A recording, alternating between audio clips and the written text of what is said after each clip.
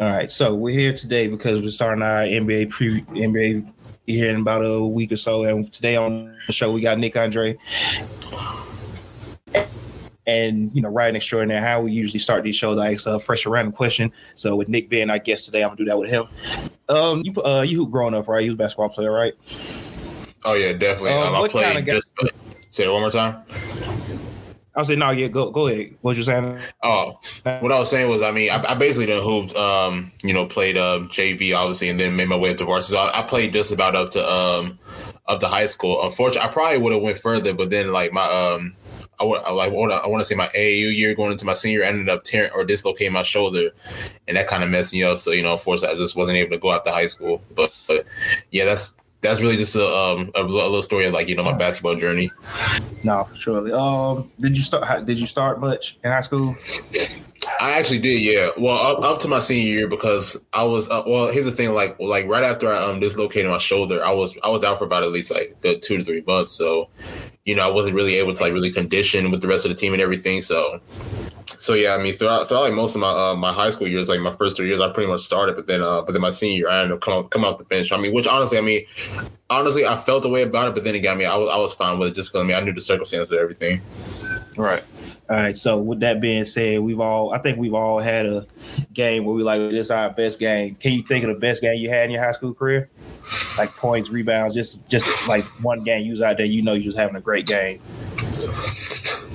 It's probably this one game that stands out, and it's crazy because it's from my freshman year, but it's like it's not. It's like weird because it's my best game, but then again, it's not because I had like nearly a triple double, but then I shot the ball. I don't want to say I shot the ball I think I shot 4 for 18 from the field. So I didn't shoot well at all, but I had 13 points, had 12 rebounds, and I think I had 7 blocks because I played the big man position in the middle. So it was my best game, but then again, it wasn't my best game because I didn't shoot the ball well. But we ended up still getting the win, and plus it was against a rival team too that kept busting our ass a few times in the year. So going into that game, we were like, nah, we about to really get there. We about to really get our revenge. So I think just looking at that game, that was really a statement game, even though it was a good game and a bad game for me. No, for sure. Well-rounded game for sure. Yeah. All right. And with that being said, I'm John W. It's Fresh X. And this is the Hoopers Hour on Nothing But Net Radio, presented to you by Dash Radio. Nick Andre, you one of them people, I think since we've been on basketball Twitter as the Hoopers, you one of the first people we kind of connected with.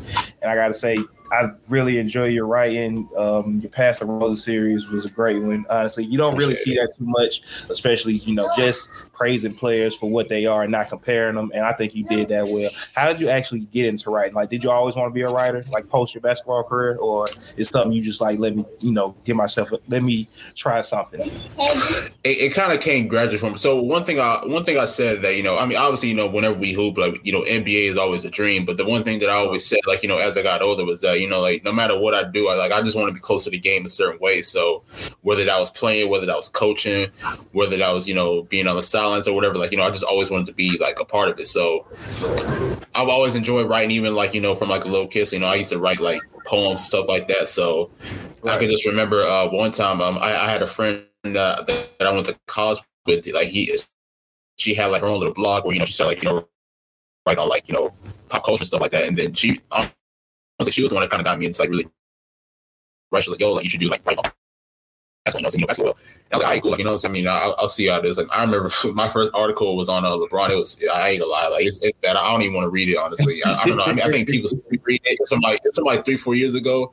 But I'll be like, dang, bro, I don't even want to check this out for real. But just when you just keep doing something on the regular, you just end up getting better at it. That over the past few years, I've been able to work with a lot of people and really just connect with y'all. Shout out to everybody else at the Off the Ball Network. A whole bunch of other networks as well that I've been able to work with. So as you be able to talk to other people that have have a different type of intelligence to the game, it makes you better as well. So I definitely appreciate everybody, all my peers that I've been working with, because it definitely have made me better over the years. Nah, for sure. I know you always one of the people. I see every couple of weeks you saying how you got stuff that you need to finish writing that you haven't finished yet. I think you just finished Pass the Rosa series, which was a great one. Super great one. Yeah, that was a dope series. What you got coming up next real quick? So I've really gone into like this creative bag like recently, just because I mean like because over the last years, you know what I'm saying, like I'm always writing on like current stuff though, but something just clicked in me saying like what, I need to just like do something like more creative, something that stands out. So earlier this year I had the Forgotten Players series, then I had the HBCU Spotlight, and then of course Passing the Roses. So I'm hoping to finish it by next month, but I'm going to do the second installment of Forgotten Players Part 2, and that's going to feature a lot of really great players that I feel like are really forgotten. I mean, at least compared to Part 1, because I mean, even in Part 1, I did some players that you kind of remember, like Marcus Camby or Sidney Moncrief. I mean those to regular like NBA fans. I mean, you're gonna remember those names, but I feel like in this series I'm gonna have like a lot of names that that stand out and be like, oh damn, like I ain't thought about him in a minute. So that's what I'm hoping to get finished. I'm basically finished, but it's all about organizing everything, getting everything completed. So I'm hoping by next month that I can get that completed. No, for sure. Man. And like I said, that's one of the things I appreciate, because I know how we try to do it, the Hoopers Room. We try to bring up players that you might know, the regular fan might think of, but it's like some of these players, like I wouldn't have thought about him. And I know for you with that Forgotten Players series, you do that real well. Like it's a real rounded series. You're just not going with the regular names. Like you can really go on with the average name. Definitely. You might know, but the average fan still might know him. And I know, like say with Marcus Camby, where a lot of people might remember him from Denver, Houston later in his career, Portland, but I don't think people remember how big of a part he was of that Knicks going to the championship, especially with Patrick Ewing hurt that year. That's definitely a fact. And I mean, like, honestly, I mean, it's always good to give flowers to, like, a lot of the role players as well. Because, I mean, especially, a lot of those guys that played a pivotal role in winning championships as well. Because I feel like they can also get forgotten. Like, even like, you watch the Bulls series, like, you may forget about guys like Steve Kerr and others, or even when you watch the Lakers, Shaq and Kobe, you may forget about guys like Glenn Robinson and others. So, I mean, just for me to, like, be able to shine a light on them, I think I enjoy that the most. No, for sure. Definitely. Like I said, that's a good one. And say you one of the people I look to when it comes to the WNBA is you, Daniel Artest and K. Lou, of course, and WNBA finals. So I want to get into that a little bit. We were talking earlier before we started recording about Diana Taurasi being named, I guess, the GOAT of the WNBA. It was a fans vote. But I know me and you both were saying that, that's not something that the league should give away. I don't know how Fresh feel about that. You kind of think that's something that the league should let fans have their opinions on, Chris? Real quick. Yeah, because I saw that, and I thought it was kind of weird to name her the GOAT of the league, which I personally think that she's the GOAT of the WNBA for different reasons. Not that she's the GOAT women's basketball player, but GOAT of the WNBA. But it's weird for the league to. That's like if the NBA came out and was like, all right, LeBron, you're the GOAT of the league, or even Jordan or whatever. Right. I think that should be left up to like the fans. No, for sure. You kind of on that same page though, right? Like let that be a fan discussion and not something that the WNBA submits. That's kind of permanent when you get there. Nah, facts. Honestly, I mean, it's just, I mean, I get it. I get what the WNBA was doing. I mean, it is the 25th season for them. So I definitely understand, they wanted to do something to possibly get fans engaged and everything. But I do agree. I think they just definitely need to leave that to the people. Because, I mean, at the end of the day, whoever they would have choose, like, is going to spark controversy as well. So, I mean, it's like, what I'm saying? Like we've never seen the NBA have a poll, like, who's the GOAT between LeBron, MJ, or Kareem or whoever. So, I mean, I feel like, because at the end of the day, I mean, that's an ongoing topic that's just never going to end, because at the end of the day, everybody has their own opinion. So I just feel like, I mean, look, I mean, I love Diana Taurasi. I think she's one of the greats. Now, is she the GOAT? Now, I mean, that is debatable when you got other players like, Maya Moore, Lisa Leslie, or even Candace Parker, or even like a few others. But then again, I mean, I am one of those people that believe that, you just got to leave that to the people and just allow them to just keep having these ongoing debates every day. Yeah, and I get them building the buzz. It's kind of like, in a sense, a little bit like the NBA in their 50th season, doing the top 50 players of all time, which sparked some debate with that also. I think it would have been. I know a few years ago they did like their WNBA legends. I can't remember how many seasons ago it was, but they did. I think it was the top 15 or 20 players. But I would have liked if they just did like a 20, acknowledge the great players in the history for their 25th season. So that's something I thought would have been cool that they could do. But, I guess she's kind of trying to live up to it right now since she's playing in the finals. Exactly. And I think one of y'all even mentioned it earlier. It's like, what I'm saying, like 20, 25 years from now, it's like, let's say, for instance, somebody else comes about Like, you know what I'm saying? Like, so are they going to take that? Are they just going to revoke that from Diana, or are they going to give it to somebody else? You know what I mean? Right. Like, it's just crazy to me because, I mean, in my opinion, Breanna Stewart, like in the next like possible decade or so, I feel like she might be the GOAT. No, that's a fact. Definitely with consistent health, yeah, she can definitely get it out. And Breanna, she's one of those players I do like because I'm a UConn fan first and foremost. So when I'm paying attention, I definitely pay attention to those players first. But I love where the game is at right now. Honestly, I know the last 2-3 years it's been a debate about, you know, how can we make the game bigger? How can they get more fan interaction? Like I think guys like you, just those names out there I know consistently, you, like say Daniel Artest and Will, and not Will, but K Lou with their WNBA podcast. Y'all definitely are some of the ones that's keeping it up there and making sure people respect everybody in the game and not just the individual players, which I think the WNBA is a few years from getting that right to where it's about the teams and players and not just about the players you see right now. But the final started today, Sunday. Was Chicago got the win or was it Phoenix? Chicago. It was Chicago. And I feel like this is one of those finals that could set Candace Parker up to where she could also have one of those GOAT conversations, be in that GOAT conversation. Like I say, Phoenix, Chicago's been good, real good. This is Candace Parker's first year there. What do you think they have to do to keep, to win this finals real quick? I think they got to continue to dominate the inside and dominate the rebounds. Because honestly, I mean, I don't know if y'all watched the last series against Connecticut, but like one of the big reasons why they ended up beating the Connecticut Sun was because they dominated the boards. So they got, obviously Candace Parker, they got Azurá Stevens and Stephanie Dolson, being able to dominate underneath the basket. And especially when you're going up against a Phoenix team that's got a dominant Brittany Griner as well. I mean, if you can keep her away from the paint and everything, and possibly dominate the rebounding totals, I feel like they definitely have a shot at winning at that. So I do expect Phoenix to possibly bounce back in game 2, just because I feel like they're not gonna go down 2-0, especially being on their home floor. But I mean, it's kind of like I said. I mean, if Chicago continues to dominate the way that they did in game 1, I think the series will be theirs. Were you real quick? Were you surprised at this matchup in the finals, Chicago Phoenix? Definitely, and it's crazy to me because I had so much like high expectations for Chicago. Of course, Candace Parker coming back. They got Kalia Copper. They got Courtney Vandersloot, Allie Quigley, and the rest of them. But they honestly, they really, I wouldn't say they struggled, but they definitely had their inconsistencies like throughout this year. So for them to be in this position, it's like crazy to me. But then again, it was like I kind of pictured it for them before the season began. So, and then also for Phoenix, honestly, because I don't know if people remember last year, it was almost close that Brittany Griner was going to be traded. So for her to come back and have a dominant year, then of course Skylar Diggins-Smith, which is my actual favorite player in the WNBA, for her to have a dominant season, really keeping the team afloat, and then DT being able to come back healthy and being able to dominate the playoffs. I think that's definitely I think that's definitely phenomenal for Phoenix. So they do have some injuries on them, so that may possibly hurt them in this finals. But for them to be able to get back to the WNBA finals, and for those 3 core players to really dominate the way that they have, I think it's just remarkable.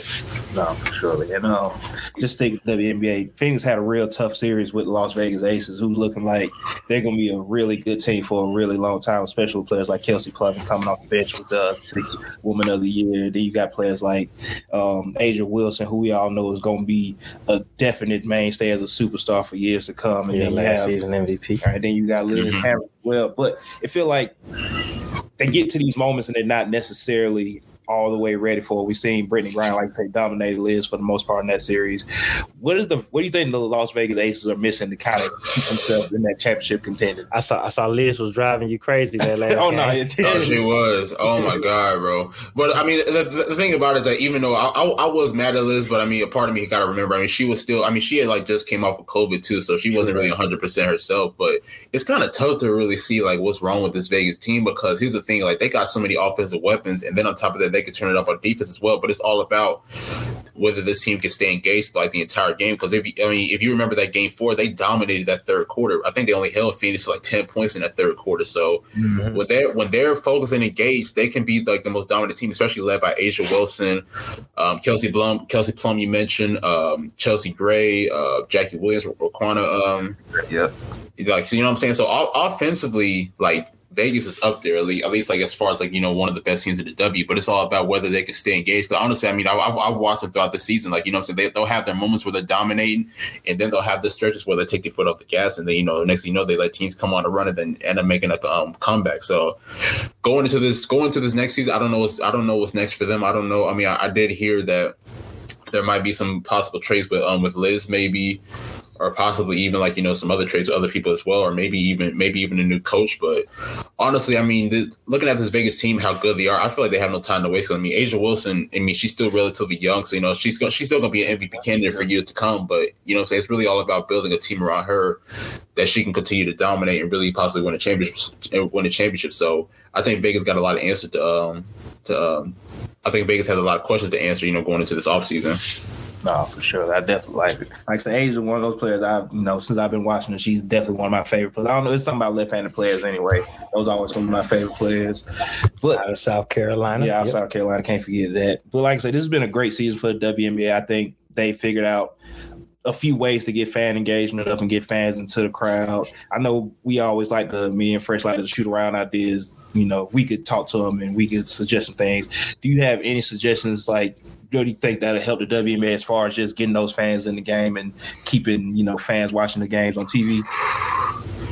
Honestly, just keep going the pace that they're going, because I think over the last like 3 or 4 years, I think maybe, you know, social media's played a big role in them possibly growing. And then also, I mean, I feel like a lot of these players today just got way more talent, honestly. I mean, no disrespect to, you know, all the players that came before, but, you know, when you got players like Jonquil Jones, Asia Wilson, who else is up there? Obviously, Candace Parker is up there, you know, and the rest of them, like, I think talent-wise, they just have, like, a lot more players that can really, like, you know, dominate. So I think the W's going in a good position going forward. They just got to continue to just, you know, keep going forward.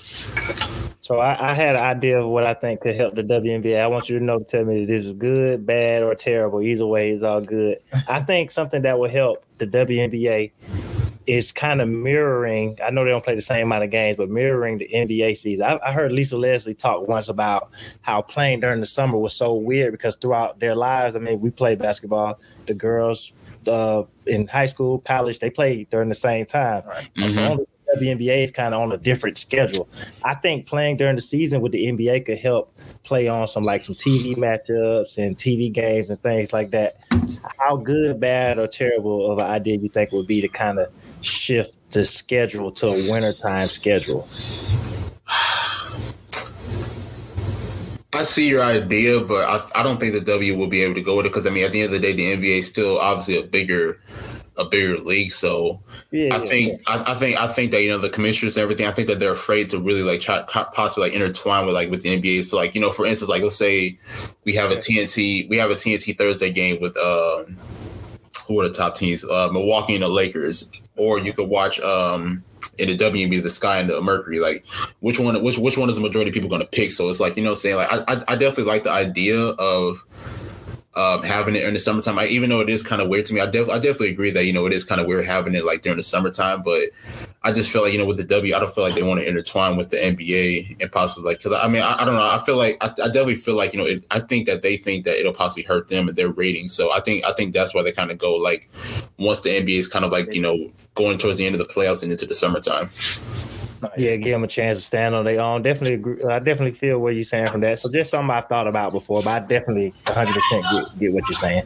I think it should be like a doubleheader situation. Like, yeah, I like that idea too. But I get what you're saying. I get what, as far as, you know, they're building their own entity. Yeah. You know, obviously they're connected to the NBA. But now, in my opinion, I would love to see the W possibly extend more games. Like possibly, I wouldn't say maybe 82, but at least 70 or so. 70 rounds, yeah, for sure. Yeah, definitely more games, a couple more rounds in the playoffs. But all that comes with team expansion and just keep growing the league. But I definitely agree with that as well. One more quick. I know you're about to switch it up, but do you think WNBA team expansion is not in the next year or so, but you think it's coming soon?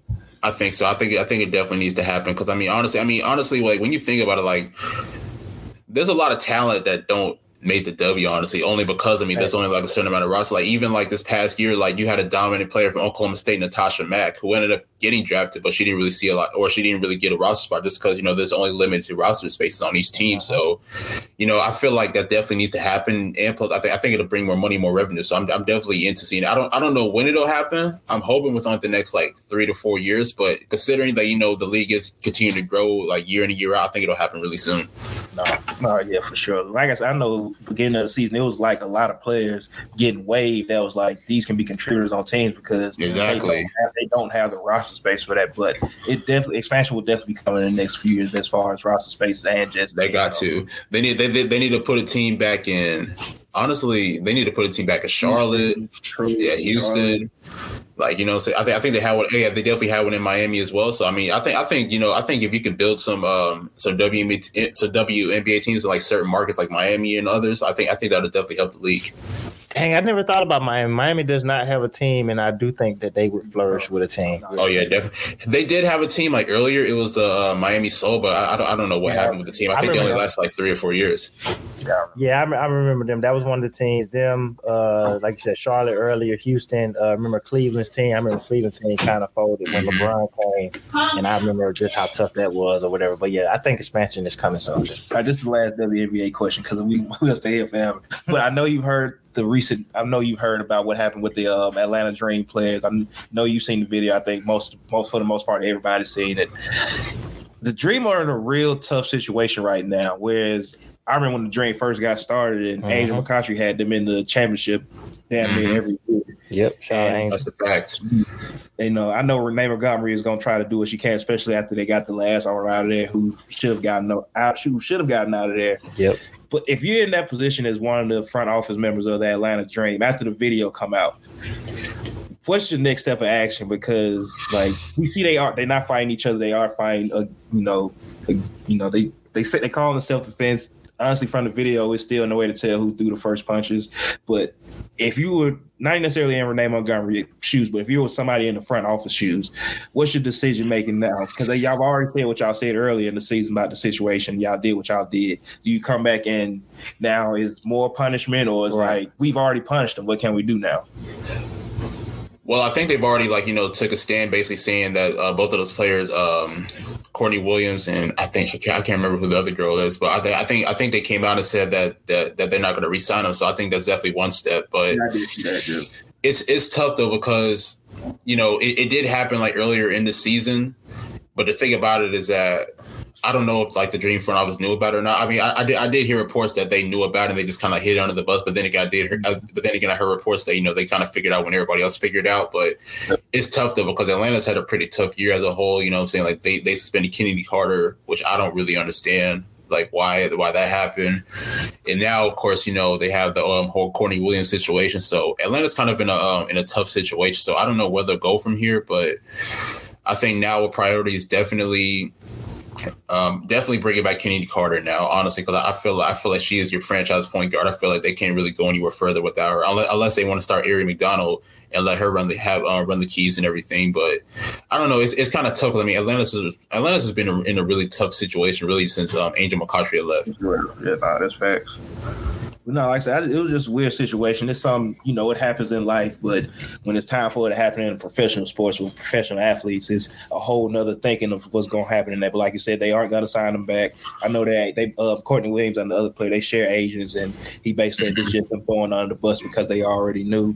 But it's just a weird situation for the team and the players. Like saying the Dream are looking for some stability, honestly.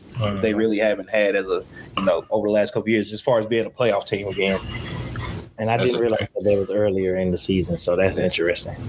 Yeah, that's the thing. Because I've heard so many reports, so I don't really even know what to go off. Because I mean, there was a report that said that the Atlanta Dreams front office, they knew about the situation, but they kind of threw another bus. And then there was another report saying that that they were surprised when they found out about it a few weeks ago. So it's I don't really know what story to really go with. So if it is true that they kind of just threw it under the bus, I think this messed up. But then again, it's I don't really know the actual true sources. No, for sure. No, yeah. I seen the same thing saying, when they saw the video, that was their first time seeing the actual altercation, but they had, heard it was self-defense. But like I said, they got some decisions to make and some things to figure out down here in Atlanta, and hopefully they get it done because we can't just have the Hawks being good. It would be nice to have Like when the Dream was going to the championship, the Hawks weren't. Now the Hawks are. Nah, bro. Like if you have Trae Young dominating with the Hawks and Kennedy Carter dominating with the Dream, Atlanta is going to be on fire, bro. For surely. Yep, definitely agree. No. And like I said, just speaking of the Atlanta Hawks and getting into the NBA real quick, we seen them go to the Eastern Conference Finals against, New York was the Knicks last year. They were still trying to figure out. They were kind of in the same position as the Hawks. Philly was Philly. They kind of broke down at the end. Embiid was hurt. Ben Simmons was Ben Simmons. What do you think the Hawks need to do to capitalize on that success they had last year? I just think they need to just, ride the momentum. Because, in my opinion, I feel like, we get it. Atlanta's still a very young team. So, the pressure is still there. Will they be able to make another conference finals appearance? I'm not sure about that. But you got to give credit to, Nate McMillan. Because, honestly, I definitely loved the addition. I didn't like seeing Lloyd Pierce go. But when they signed Nate McMillan, I was like, okay. The franchise is definitely in good hands. And we saw that for the most part. Trae Young was definitely a monster in the playoffs. I'm really interested this year to see the production of both DeAndre Hunter and Cam Reddish, because both of them missed a good portion of last year, and I feel like if they would have been healthy throughout most of last year, honestly, you really don't know where this team could have went. So obviously Trae Young's going to continue to run everything. Then of course you got John Collins coming back, Clint Capella, Okongwu, and the rest of those guys. Well, Bogdanovich as well, Kevin Huerter. So the Atlanta as a team, I think is going to be pretty solid. In my opinion, they're going to be the number 3 seed in the East this year if they're healthy, if everything goes well for them. And I just think that they're going to continue to ride the momentum from last year. No, for sure. I think Fresh had them at number 3, 2, or somewhere at that top 4. Yeah, because I could see them finishing, because we all know during the regular season, a good team like the Hawks that, the Atlanta's going to be pretty deep this year. One of the big issues I feel like is going to be trying to figure out what's the rotation, especially if some of these rookies step up, because I think Jalen Johnson is going to play. Oh, yeah. Sharif is on a 2-way deal right now, but I don't think he's going to – he's looked really good this preseason, but he's such a high IQ player. I can't really see him spending a lot of time in the G League, and I think he's already – There's no way. So I could see Skylar in the G League more, but I think DeLon Wright's going to be the backup, but I can see Sharif getting a lot of – like he's such a – his passing and stuff like that. He's a high IQ player. So I see them as a 3 right now if they just stay consistent, that chemistry meshes well. And then Nate is a really good regular season coach. And young teams like the Hawks, we've seen them do well in the regular season because every game matters to them. Yep. Trying to get home court is going to matter. Sure. So I could easily see them winning 50, 55 games just off of, the season matters to them and trying to take that next step. The better teams have already, the Bucks have gotten home court. The Nets, Philly, they've gotten home court. They got older players, which I think the Nets are going to try and win as many games as possible. But, you can catch the older team slipping a little bit because regular season, they're just trying to make the playoffs or make it to the playoffs. No, that's a fact. So, it's tough for me because it's like I think Sharif should definitely be like the point guard of the second unit right behind Trae Young. But I feel like, maybe the inexperience that he has may possibly push him back. So, I kind of agree with you. I don't see him being a G League player. I just feel like he's too good for that, in my opinion. So, honestly, it would be smart if Nate really has him, really run the offense for the second unit because, honestly, he has one of the best IQs among this rookie class, if you ask me. So I feel like, because hell, we've already seen that connection with him and John Collins when he finished with that alley-oop. So that just goes to show you that, if he's able to really run the offense while Trae Young is not in the game, or you could put them both together in the offense if you wanted to. I feel like Sharif will play a big role with this team if he gets some minutes. Nah, yeah, I definitely agree with that. They did that a little bit at the open practice. We went to the Hawks open practice about a week and a half ago, and they had Sharif and Trae out there a little bit together. Hot take, I personally think Sharif's already one of the 10 best passers in the NBA. He can really pass the ball. I did see a tweet from Nick, I think it was about a week or two ago, he did say Sharif was going to be a starter in this league. Oh, definitely. He's going to be a starter. The biggest thing is staying patient and not rushing to take any job, you know what I mean? So I definitely could see Sharif doing that's my thing. Because here's the thing, if you watched him at Auburn this last year and you watched that he was running the offense, you cannot tell me that this guy cannot be a starting point guard for a championship franchise, at least within the next 4 to 5 years. I just can't see him being a second unit point guard for the majority of his career. No, I definitely agree with that. Yeah, I think he was almost 9 assists a game at Auburn, and it's hard to lead college in assists. And he was the first player since Trae Young to actually go 20 points and 8 assists in college. So even have that connection there, that what the upside could be if you're just looking at it from that standpoint, honestly. Yep. Exactly. And I mean, it's crazy for me. It's crazy for me because I see people, being concerned with the jump shot and everything. I mean, the jump shot can be a concern, but then again, it can't be for me. I mean, I think that's something that he definitely has to improve upon, but it's not like he really struggles to shoot the ball. I mean, I've seen him knock down shots. Is it on a consistent basis? Not necessarily, but I mean, Sharif can at least knock down shots when needed to.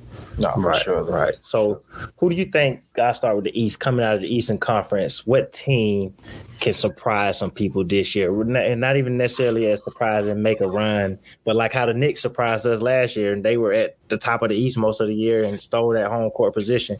So who do you think can really make a push to either be really good in the East or just be like, oh, I didn't know they were going to be as good as they are? I think Chicago, definitely Chicago. I mean, look, I might be a little biased just because I've been watching them throughout the preseason. And, I've just been watching, how they really share the ball really well. But Zach LaVine is going to continue to ascend as an all-star in this league. Then you got a veteran guy in DeMar DeRozan. Lonzo Ball, in my opinion, I'm gonna say it first. I think Lonzo Ball can win Most Improved Player. Mm-hmm. So when you have all those pieces together, and then I didn't even mention Vucevic. So I mean, when you have all those pieces together, if they can stay healthy, if they can build team chemistry, because in my opinion, I think they will go through some struggles throughout the year, just because I feel like they're going to try to find a feel for one another as the season comes around. But I feel like if they can possibly get things together, I think that they can make a huge run in the East. No, definitely. And I really like that Lonzo Ball signing with Chicago. I thought him and Zion was going to be a good enough pairing to help push the Pelicans towards, making a play, not the playoffs. But I think with a point guard like Lonzo, who does look to push the ball up and make that first pass to a scorer, when you got players like Vucevic in the post, Zach LaVine, DeMar on the wings, and we can't forget Patrick Williams, who I think is going to definitely having a point guard like Lonzo. Like I said, Lonzo definitely has looking like he could have a most improved season this year, and just being that natural point guard that's going to find his players, especially when you got wings as athletic as DeMar DeRozan and Zach LaVine. Yeah, and what my thing is. I feel like I don't have no direct stat for this or no direct proof, but players coming off of like the Olympics usually have a career type year. So I really feel like Zach LaVine's gonna have a big year because you've been playing really competitive basketball all summer, opposed to just working out, doing team workouts. You've been trying to win something. So he's been in go mode all summer. So I think the biggest question with Chicago is because personally, they have, when you say on paper, they have one of the better starting fives in the league, and then even having Kobe White on the bench, that's a really good 6-man. So it's just figuring out those other players off the bench. Those 3 other players you're gonna need in there, in and out. See, I want to ask you about Giannis real quick because Giannis, I feel like is coming off. I said this a couple months ago, just about Kobe and RP Kobe. I don't think nobody realized how Kobe had probably one of the best 3-year runs in NBA history. But Giannis coming off of finals MVP, MVP Defense Player of the year before, and MVP team basically been a top 3 seeds in the NBA. Of course, you still got the Kevin Durant's, the LeBron James, the Steph Curry's, James Harden, those players you want to throw out there. I know Kawhi for fresh right here. Mm-hmm. But do you think we're getting to a time period where Giannis is throwing his name out there as not just a top 5 or a top 3 player, but really being the top 3 player? Because we know it was a little premature a few years ago where people tried to rush him to being the best player. But you think he's really up there now? I definitely think that going into the season, he is the guy. And I'm not saying that he's better than LeBron or KD, in my opinion. I just feel like, considering, the playoffs that he had and the finals that he had, I mean, really that 50-point game in Game 6, I feel like going into this year, he is the guy, in my opinion. So I think he's the guy to beat. Does Milwaukee repeat this year? I definitely think that they got a shot, even though I do feel like, they still have like some issues with the team as far as like, having like a true playmaker and everything. But I mean, honestly, over the past few years, Giannis has shown that, he is like the guy coming. I mean, I don't know if you can really say that it's his league, especially, with LeBron still around and KD still around and everything, Steph and everything. But I definitely feel like, like he's really making a name for himself to at least be like in that same conversation with everybody else. No, I definitely agree. And then, like I say, anybody else coming off of finals would say they have 50 points in the closeout game and then just average 35 and 13, 2 blocks and steal and a half. Yeah, anybody else in the next year would be like, okay, yeah, this is his league, it's his time. But like say with LeBron, KD, Steph still out there, he does have this. I think if he come back and not necessarily win a championship or MVP, but he just keep duplicating those same numbers, 28 and 12. Yeah. I think we're gonna have to start putting him in that top 2 line. So he's gonna take out. I don't know, but we're gonna have to start putting him up there. But like Jalen Rose, he famously like to say, he is Giannis is king of the hill right now. They won the championship. He was Finals MVP, 50 points in that closeout game, and I think they found. It's crazy to find stuff in your game so late in the season, but I think they found some stuff in Giannis in the playoffs. Just how he started playing in the post more. He played more of a natural power forward. They took him off the ball a little more as they started to really trust Drew in the playoffs, even through some of Drew's inconsistencies offensively. Mm-hmm. So I agree with what you're saying too. I agree, and like another. Sorry not to cut you off, but I mean another thing that I really like about Giannis too is that he understands his weaknesses and he at least tries to get better. Like everybody knows that he's not really a really great perimeter scorer, but here's the thing, even in the Brooklyn series and in the Phoenix series, what I'm saying, he really showed you that, what I'm saying, like if you leave Moby, he's gonna at least take that shot. Like he may not make it most of the time, but I mean he's at least gonna shoot it. He's at least gonna shoot it if you dare him to. And even him with the free throws as well. I know. We obviously know about how the crowd counts down to 10. 1, 2, 3, 4, 5 and everything. Honestly, I mean, I don't know what it is, but Giannis just shows that, what I'm saying, he has no fear in anything that he does. What I'm saying, he's going to attack. He's going to always, look to get the best of you. Yep. And he's really going to try to figure out ways to win. So I think that's definitely something that I really like about Giannis.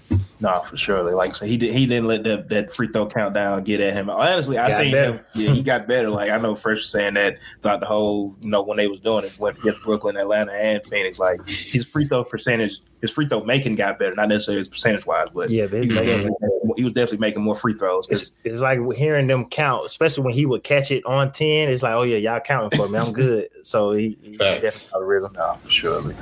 Coming to this year, of course, we're coming to another year where it's not necessarily a COVID year, but we still got some COVID restrictions.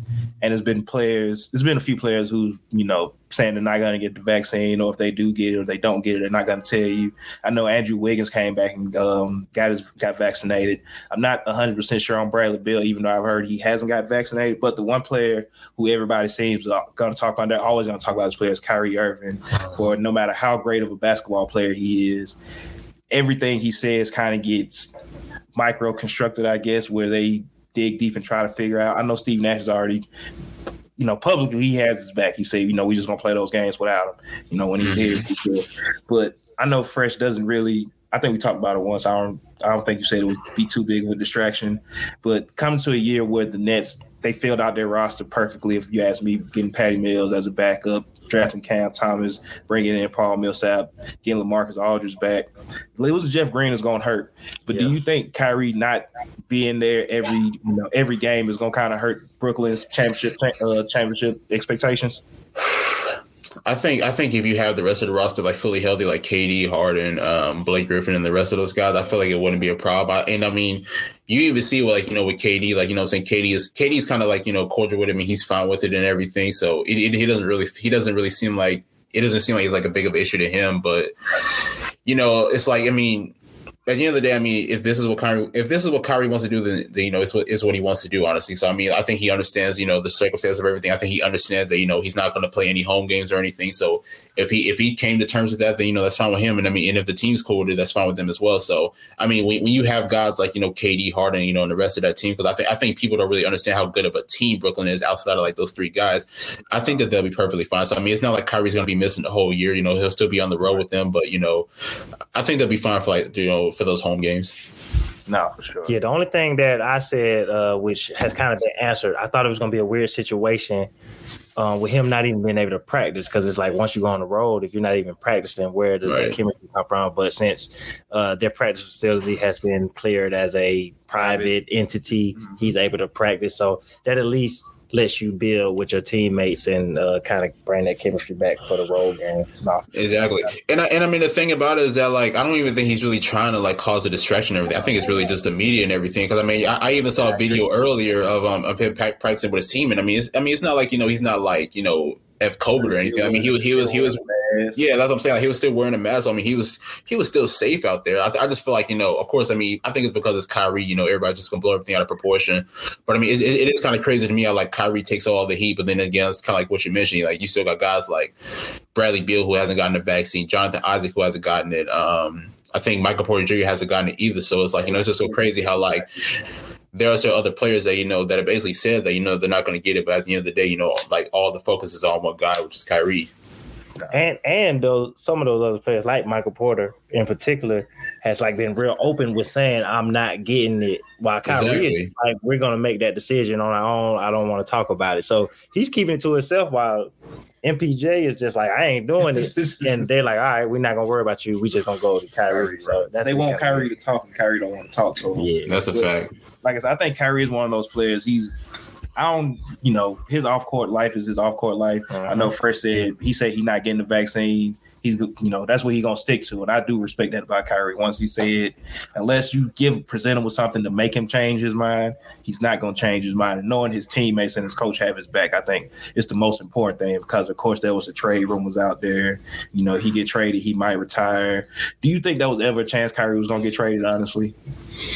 I doubt it, honestly. I mean, I think Brooklyn would be dumb to even like do that. Honestly, I mean, I know Stephen A was kind of like reporting like, that they were going to have it or it was going to happen, but then Katie had like said no about it. I don't think Sean Marks and those guys are going to trade. I think they understand like what Kyrie is, because at the end of the day, I mean, even though Kyrie's not going to play all those home games, here's the thing: like when they're on the road together, best believe Kyrie's going to put on a show, and Kyrie's going to at least drop like 20-25 points. So I get that he's not going to be available for the entire season, but for the games that he will be available, he is definitely going to put on a show. So that's one thing that's always stood out to me about Kyrie, is that, what I'm saying? I mean, even with like, the media and everything always getting at him, like, what I'm saying? He's always going to at least show up to work and, really, really put on a performance when he needs to. So honestly, I feel like it'd be dumb if the Nets ever even consider trading Kyrie. Do the Nets concede the 1 seed so you can guarantee Kyrie plays in Game 7? I mean, that's tough. Honestly, man. I don't know how that's gonna work, man. I mean, that's tough. Honestly. I was even thinking about that, like, what I'm saying, over the weekend. Like, let's say, for instance, like, it's a finals game, and what I'm saying, like, you got like all your home games. I mean, obviously, home court advantage is tough, so it's like, what I'm saying, like, you're gonna want your best guys out there. So it's like, I wonder how they're really gonna make that work. But I guess we'll just have to wait and see, like, as the playoffs come around. Yeah, I seen somebody saying he might wait till the second half when they have, when it's more figured out, maybe we can start allowing, some certain things, and one of those things might he be able to play. He might be able to play after, once we get it all figured out, which I kind of think that's what he is going to wait on, because either he's going to be able to play or he's not. And I don't think he'll care. Yeah, just like how the practice thing worked itself out. He didn't say nothing about it because obviously they're going through the channels that they need to go to get it done. And I honestly think like a certain percentage of the league, because this is a state rule. Honestly, it's not a league rule, the NBA, because of the player association agreement can't force players to be vaccinated or whatever. But I really think they're just waiting on some more info to come out, and then as more people get vaccinated, I think he'll be clear to play. Because I agree with you, Nick. I don't think he's going to get vaccinated. I think it goes against. I mean, I don't know him personally, but just hearing some of the things he said, I don't think it aligns with his beliefs to do it. And everybody's throwing out there, oh, you wouldn't do this for a certain amount of money, but a lot of people are not willing to cross their beliefs for money, especially when you've already made $100 million anyway. Right. So that's true. That don't even matter. Yeah. Coming to the season, we've seen the Lakers kind of go, I guess we could say, go all in on the championship this year. I thought you were going to say go old. I'm not going to up there. I know sometimes age is a factor, which it is, but I feel like they have players that are older that plays through a lot of injuries or play hurt. Westbrook is going to play hurt until you tell him he can't. Carmelo coming off the bench, he's going to sit out enough to where he's not going to worry about injuries. He hasn't really been injured since he got to Portland. Trevor Ariza is hurt right now, but honestly, I'm not going to lie, I didn't see Trevor Ariza being a big factor this year. I don't care what anybody says. Honestly, Anthony Davis is the person you worry about being hurt. Westbrook isn't typically hurt. LeBron has been hurt twice since he's been with the Lakers, which is weird for LeBron, but LeBron typically isn't hurt. Melo is usually there, so I think their guys are going to be there. If we can keep injuries out of the factor, do you think the Lakers not necessarily have an easy path to the finals, but do you think they're the front runners for the finals coming out the West right now? Possibly so. I mean, considering, how they look on paper, obviously when you have Westbrook, LeBron, AD, Melo, and the rest of those guys, of course, the Lakers are always going to be favored, but the West is going to be really tough this year. I feel like Denver's going to be in the conversation. I think Phoenix is going to come back with the answer. I don't know if Phoenix will make the finals again, but I feel like they're definitely going to make a deep playoff run themselves. Even honestly, the Clippers. A lot of people. I know the Clippers don't have Kawhi this year, but I feel like they can make like a small run or something like that. So, to me, with the Lakers, I think this is a year where I think we see AD being the MVP conversation. Just because I feel like he's going to be prioritized as the number one option this year. Because in my opinion, I don't think LeBron's really even going to play that many games this year. I think he's going to really be a third option with the team. Considering that it is year 19, so he's really going to take most of the season off to really like fully prepare for the playoffs. And then of course, you still got Westbrook and those guys. So I think AD is going to have to like really be the driving force of this team going forward. So it's really going to be up to him. Like if he can dominate and really lead the charge for this team, I feel like the Lakers will really have a good year. That will help them win that championship. AD was able to step up and hold everything down, kind of be their best player. And then they got in the finals, and LeBron took them home. So that's a fact. And like I said, you said Phoenix, who did make a finals run last year, not winning it. They've already on record saying they're not going to extend DeAndre Ayton right now, which just means they'll probably extend him next year. Do you think Phoenix is going to kind of let that linger? I know Chris Paul's in the locker room, and you got veterans like Jay Crowder as well, who's going to kind of temper that. But with young players, do you think DeAndre Ayton, who was coming off a great playoff run as well, looking like he wanted to throw his name into the top 5 centers, do you think that's going to distract him and kind of throw Phoenix season off this year? I hope not, honestly. And it's crazy though, because like when the reports that came out earlier this year or earlier this week, I didn't really understand. I was like, why in the world would you not extend DeAndre Ayton, especially after like a pretty good playoffs that he had. So I think when you have like veterans like Chris Paul, Drake Crowder, like you mentioned, like I feel like those guys are not going to allow Ayton to really like get off of his game. I think that that they're gonna really like sit him down, like really help him get focused and like try to hopefully have a pretty good year. Because you like honestly like. We saw the effect last year in the playoffs, having Chris Paul on that floor, how DeAndre Ayton was really just able to really be efficient on the floor. So I think this year will be no different. No, I definitely agree with that. I don't think, like I say, Chris Paul is going to keep him focused. And just knowing that, you can increase that extension as well this year. You play good enough to maybe make an all-star game. I'm not going to say he's going to make an all-NBA because over the last couple of years, the center position has gotten kind of loaded in the NBA, but he does have a chance to make an all-star game. He honestly has a chance to make all-NBA because Joel Embiid could miss 50 games this year out of nowhere. Not saying I want him to, but Joel Embiid does still kind of struggle with his health.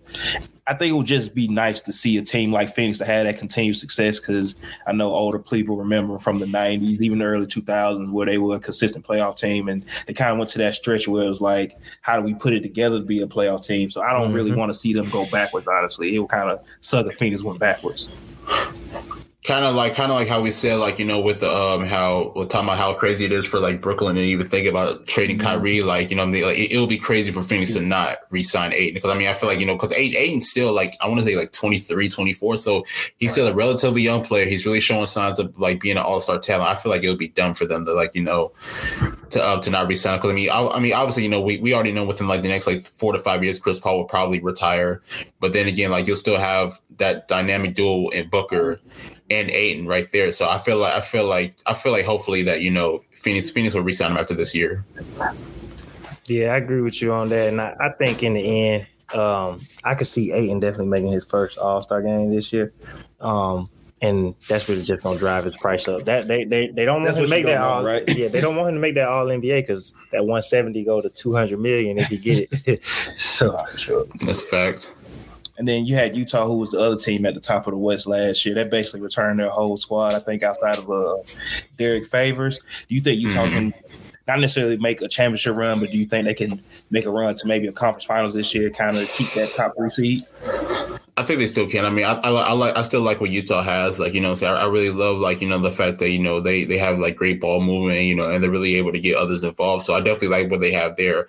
I do wish that they had another second elite scorer alongside Donovan Mitchell. I do understand that Jordan Jordan Clarkson can put the ball in the hole, like Joe Ingles and the rest of those guys, but those guys aren't necessarily like an all-star caliber player. Yeah, exactly. So Utah will still be up there. I mean, obviously, Donovan Mitchell leading the way.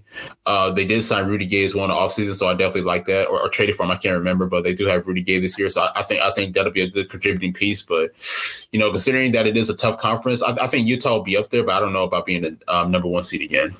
No, definitely. I know Donovan Mitchell just got done telling the story about when Rudy Gay first signed. About he was telling Rudy Gay how he always, no matter what team Rudy Gay was on, that's who he was picking. And Rudy Gay was like, "There's no way he can be this old that he's playing."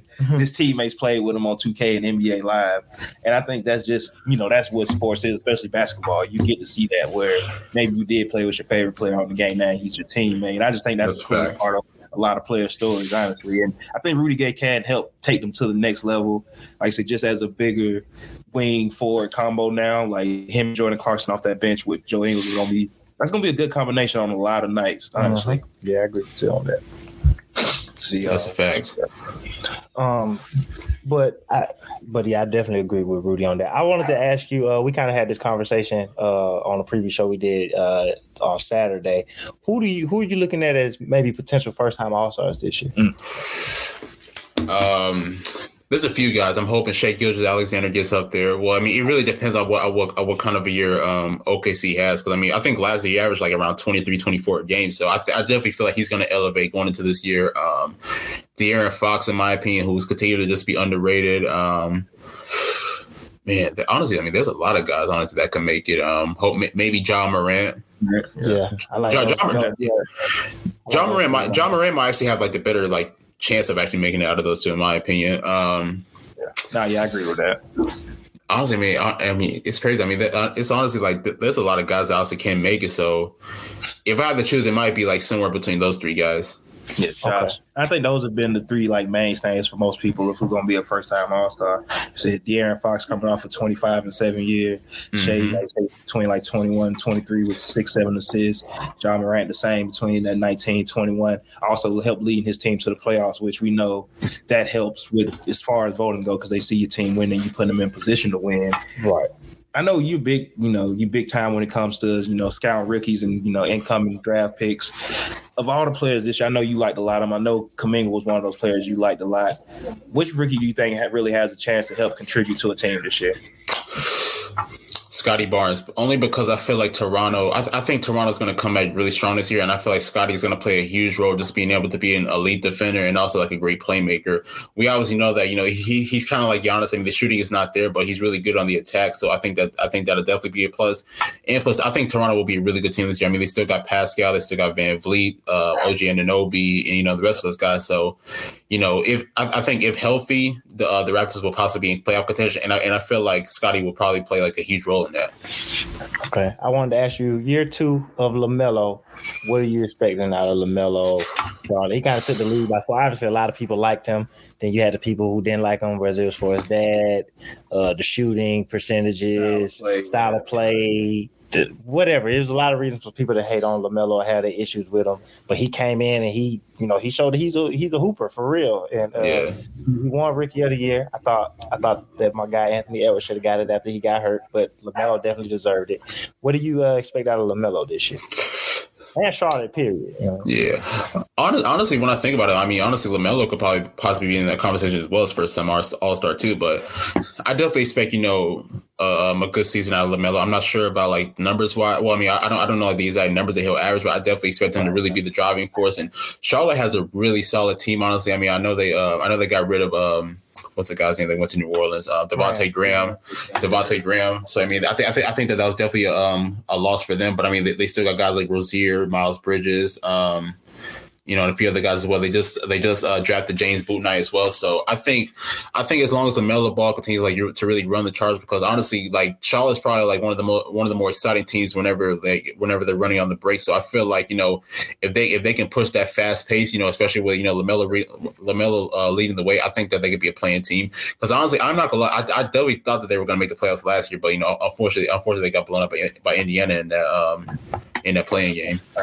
Yeah, I think LaMelo and Gordon kind of getting hurt kind of mess with their playoff chances, but I that's true. Feel all that you're saying. No, for sure. Zion Williamson, because I know he's been one of those players that I don't think at this point anybody hates Zion. They just hate the situation that he's in. But everybody seems to be really on the Zion train, becoming a fan of him. He's definitely one of the most exciting players in the league. But with being one of the most exciting, entertaining players, he also has some numbers to back up. I don't know, Fresh loves to say it, like going 27 on 100% shooting from the field. But that's crazy. I know we all had different expectations for Zion. Some people just saw him, that thought the athleticism was going to carry him. Some people didn't think that he was going to have a well-rounded enough game to, thrive and succeed in the NBA. But do you think Zion has basically exceeded most expectations up to this point in the league? Just about. I mean, I know a lot of people may think differently just because, obviously New Orleans is really not a playoff team or anything, but, the one thing that I always said about Zion is that, if he can stay healthy, he can be like a star in this league. And he's really shown that because, obviously, we know that he missed like a good portion of his rookie year, but within like that small portion that he did play in his rookie year, he was really dominating. Honestly, a lot of people were calling him the rookie of the year over John Morant. Even though I disagree with that. But then again, I was like, when you look at Zion just, averaging like the numbers that he's doing and then just being able to like be like a showstopper, I think that's just remarkable. So I know a lot of people still have their concerns like as far as injuries and possibly so he may be too heavy, but obviously that's not really slowing him down because Zion's still very mobile, so he's able to run the floor, he's able to handle the rock. So he does have like some little things in his game that he can improve upon, but I think going forward, Zion will continue to be a star in his league. No, for sure. I definitely agree with that. And when you have a player like that in a city like New Orleans where it's going to be tough to attract free agents down there, do you think Zion has that, like that, I can't think of the word right now, but he has that it factor that could, if New Orleans sneak into the playoffs this year, he could kind of convince, or they can convince other players to come play with him. Because I know Fresh says that while you got Zion, you have to capitalize on his prime, especially his athletic prime. Do you think Zion could be one of those type of players that's like, I'm going to play with Zion? He can be, but I think with the front office, they really need to focus on building like the best roster around him now. I'm not talking about as far as like all-star caliber players, but really like great role players around him. Because he still has guys like Brandon Ingram. They just traded for Jonas Valanciunas, and they still got a few other guys as well. So I think possibly if they can just build like a solid playoff team around them, like where they can at least be like a 6, 7, 8 seed within like the next few years, then maybe I could see it happening. Because it's kind of like you said. New Orleans is really like a small market area, so a lot of players are not going to want to go there. We saw with AD when he was out there, nobody really wanted to go join forces with AD. Yeah. So it's really up to the front office is really building like an actual team around them and really making New Orleans like a favorite destination for those. So if they could possibly become a playoff contender within like the next few years, then they might be able to like get an all-star to join them. No, for sure. I definitely agree with that. And New Orleans is one of them cities. I understand why you don't want to go play in New Orleans.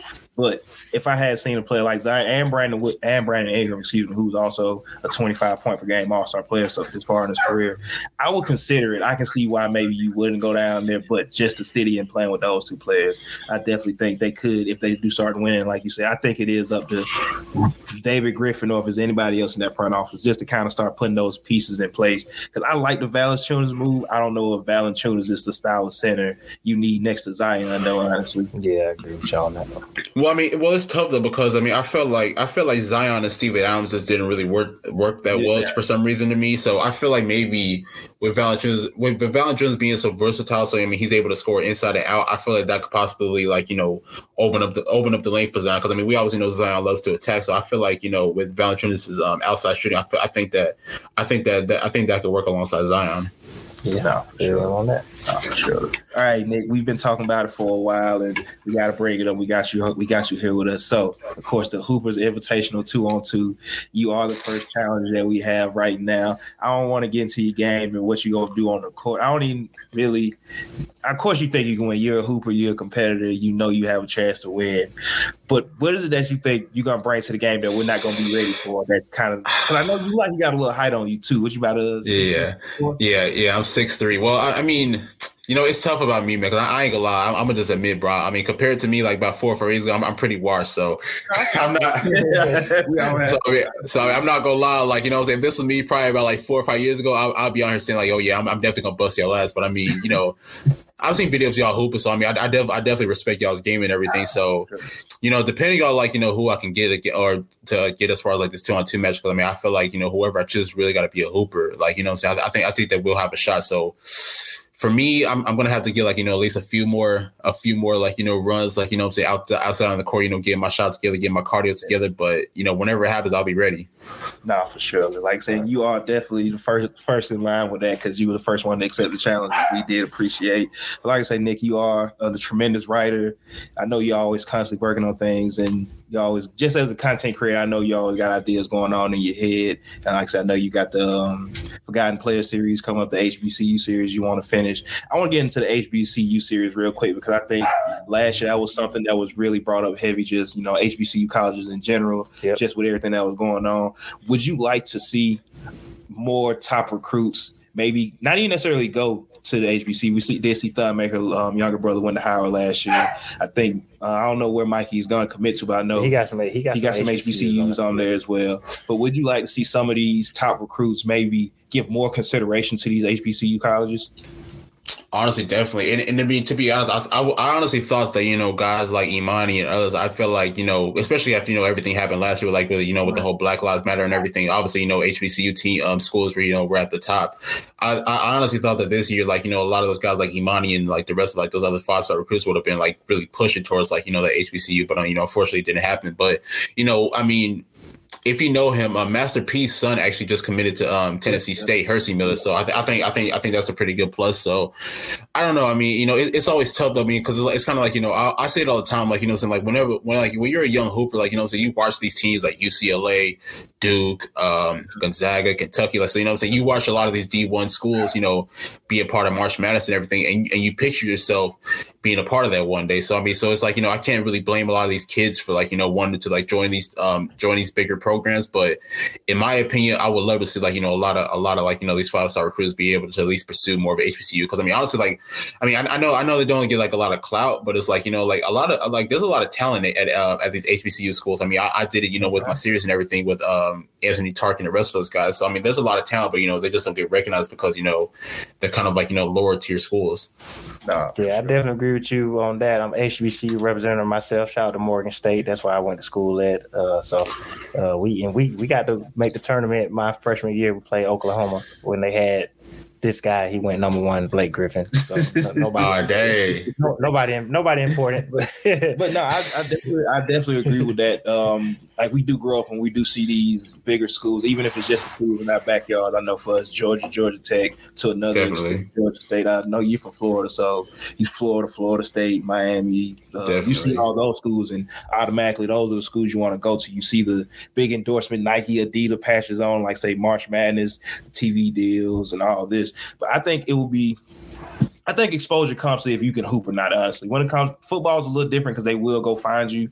But I think with basketball, as long as you can hoop, you can get that exposure. And it's just about getting that chance to get there and get into those draft workouts. And I don't think most young players really understand that. It's just about getting to the draft workouts and showing that, even especially in the one-on-one and team stuff, like, yo, these dudes not better than me for real. And I just think somebody really need to, like, not need to, my bad, but I would like somebody to just take that challenge honestly. Like, yo, I know my school might not be the best school or we might not be the biggest school, but just because, you know, he went to UCLA, he not better than me, honestly. And, you know, I think sometimes it comes down to that as well. Yeah, you go to the right school, though. You put yourself in position and you can make some noise in the tournament. And that's all it takes. That's a fact. That's a fact. Honestly, I mean, we just saw an HBCU team in the tournament. I think it was Texas Southern, I think it was, that was in the tournament this year. So, I mean, honestly, I mean, depending on how the program goes, I mean, you can definitely see them, you know, being able to, like, you know, get into the tournament and really become a contender. But, I mean, we just got to see more of it. So, I'm honestly hoping, because I think Mikey Williams, I think he's a junior going into this year. So I'm hoping, because I mean, I did hear reports from, like, you know, last year that he is considering going to an HBCU. So I'm hoping like a guy like him could possibly, like, you know, be able to choose like one of the HBCU teams. I feel like, you know, when you have a guy like that ends up choosing an HBCU team, the rest of them will possibly, you know, consider it as well. I'm not saying that, you know, other guys will be able or will make that decision to go to HBCU, but I think they'll definitely consider it a little bit more. Oh, for sure. I think with a player with like Mikey's athleticism, where he's going to bring that excitement and entertainment factor, it's going to be hard to look him no matter where he plays at, honestly. Yep. But like I said, writing extraordinaire. dope guy all in general. I love your music. I love your musical selections. Like every time you're on the timeline talking about music. Oh yeah, definitely. You know what's so crazy, bro? Like I be getting like so many offers to like do like music podcasts. I don't know why. Because I mean, honestly, I'm not gonna lie. I'm sure I'm like a little. I'm sure I'm younger than y'all. But it's like, you know what I'm saying? Like, I was like 5, 6 years old, like listening to like Jay-Z, DMX. So it's like, you know what I'm saying? Like I've always like, you know, liked that part of hip hop. So I've honestly gotten offers like do hip hop podcasts and everything. But I think the thing about it is that, you know, I love hip hop so much. It's like I don't really want to make it like a job or anything. So, you know, I've always been turning them down. I feel you on that. But Nick, like I say, we're gonna get you out. I know we had you here for quite a while, but shout out to you for coming through. I know definitely figure out some ways to work with you and get you on the show. But you want to also I want to say, I mean, anytime y'all doing that little that morning run, whenever y'all do, I mean, just hit me up. I might be able to come on. Oh, for sure. We definitely for sure. We definitely gonna keep that in mind. Then, like I say, writing extraordinary, all around cool guy. Nick, you want to know? Want to let the people know what you're working on and where they can find you at? Yeah, definitely. Follow me on Twitter at Nick Andre ATR. You know, as my guys told you right here, I'm very active on Twitter and everything. You know, basically with NBA Twitter and everything. So basically, follow me there. Check out my Linktree. I'm a co-host on a few podcasts, and obviously, you know, I'm a writer as well. I got a few series coming out. Obviously, I'm actually working in the middle of a series right now. On some international scouting as of right now. I think the newest piece is going to come out possibly soon. I'm not sure when, but I'm hoping like sometime this week. But, you know, obviously next month I'm doing Forgotten Players Part 2. And then going into, I ain't gonna lie, I got a lot like, you know, ready for, you know, possibly next year. So, you know, I got a lot of things coming. So I think, you know, just for everybody who's a fan of me, just look out. No, for sure. Definitely can't let them know what you got going on at one time. Just drop it on them and they're going to be ready for it. But like, definitely. Nick, appreciate you coming on here. Press you are, let them know where they can find us and what we got going on real quick. Yeah, for sure. And just one more time, definitely appreciate you. Appreciate the support that you show us. Appreciate you coming on. Definitely. The show, you definitely try to support everything you do. But the thing about it is, I mean, like, I really respect y'all because, I mean, like, I think it's y'all, it's 265, you know, obviously off the ball as well. I think y'all bring, like, the real purity to the game because I feel like the game has really gone to, like, more of a statistical thing now. It's like, you know what I'm saying? I mean, I'm not saying that, like, you know, statistics are bad, but it's like, you know what I'm saying? Like, whenever you're talking about the game, it's kind of like, you know what I'm saying? I don't want to really hear those numbers sometimes. Like, you know, so I want to really see, like, the footage and everything. Like I said, I mean, it's